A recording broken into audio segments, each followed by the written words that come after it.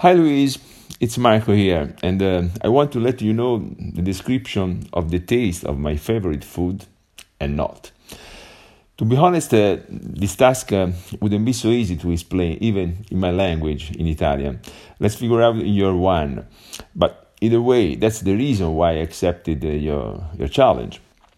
Let's get started. So, with my favorite food, that without a shred of a doubt is our pizza, topped with ham and mushroom. Yes, I know you don't like mushroom, but as for me, they are an important part of many type of food.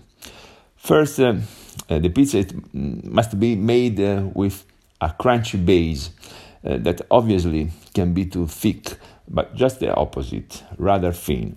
Regarding the flavor, I like the most that it should be a bit spicy, but not too much. I'd say tasty. And with the mushrooms, put on it at the last moment, not cooked, a bit raw, and with the bitter aftertaste. Last but not least, it's likewise important for me, sniffing at a fresh tomato on it. This is like, in my opinion, a pizza should be, for my taste, of course. More difficult is going to be the description of the taste of my least favorite food. Also because I haven't been eating it for a long time.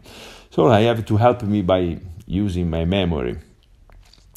And as I told you in one of my previous recording, probably the epitomize of every type of food that I don't like the most might be as well represented by the artichoke. Yes, artichoke. Likely I should have eaten it more than 30 years ago, my last time. But I still remember, really, because I don't like it, its leaves too thick, its consistency too hard to bite, and its bitter taste. Certainly not sweet and soft after the cooking, like zucchini or courgette. Certainly my favorite vegetables that I adore eating at least twice or 3 times per week.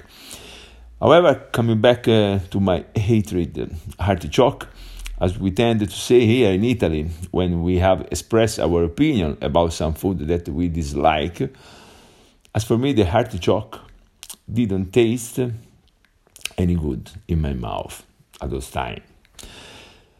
I hope to have answered your day 5 in your March challenge, and of course I'm here waiting for another nice question for you, Luis.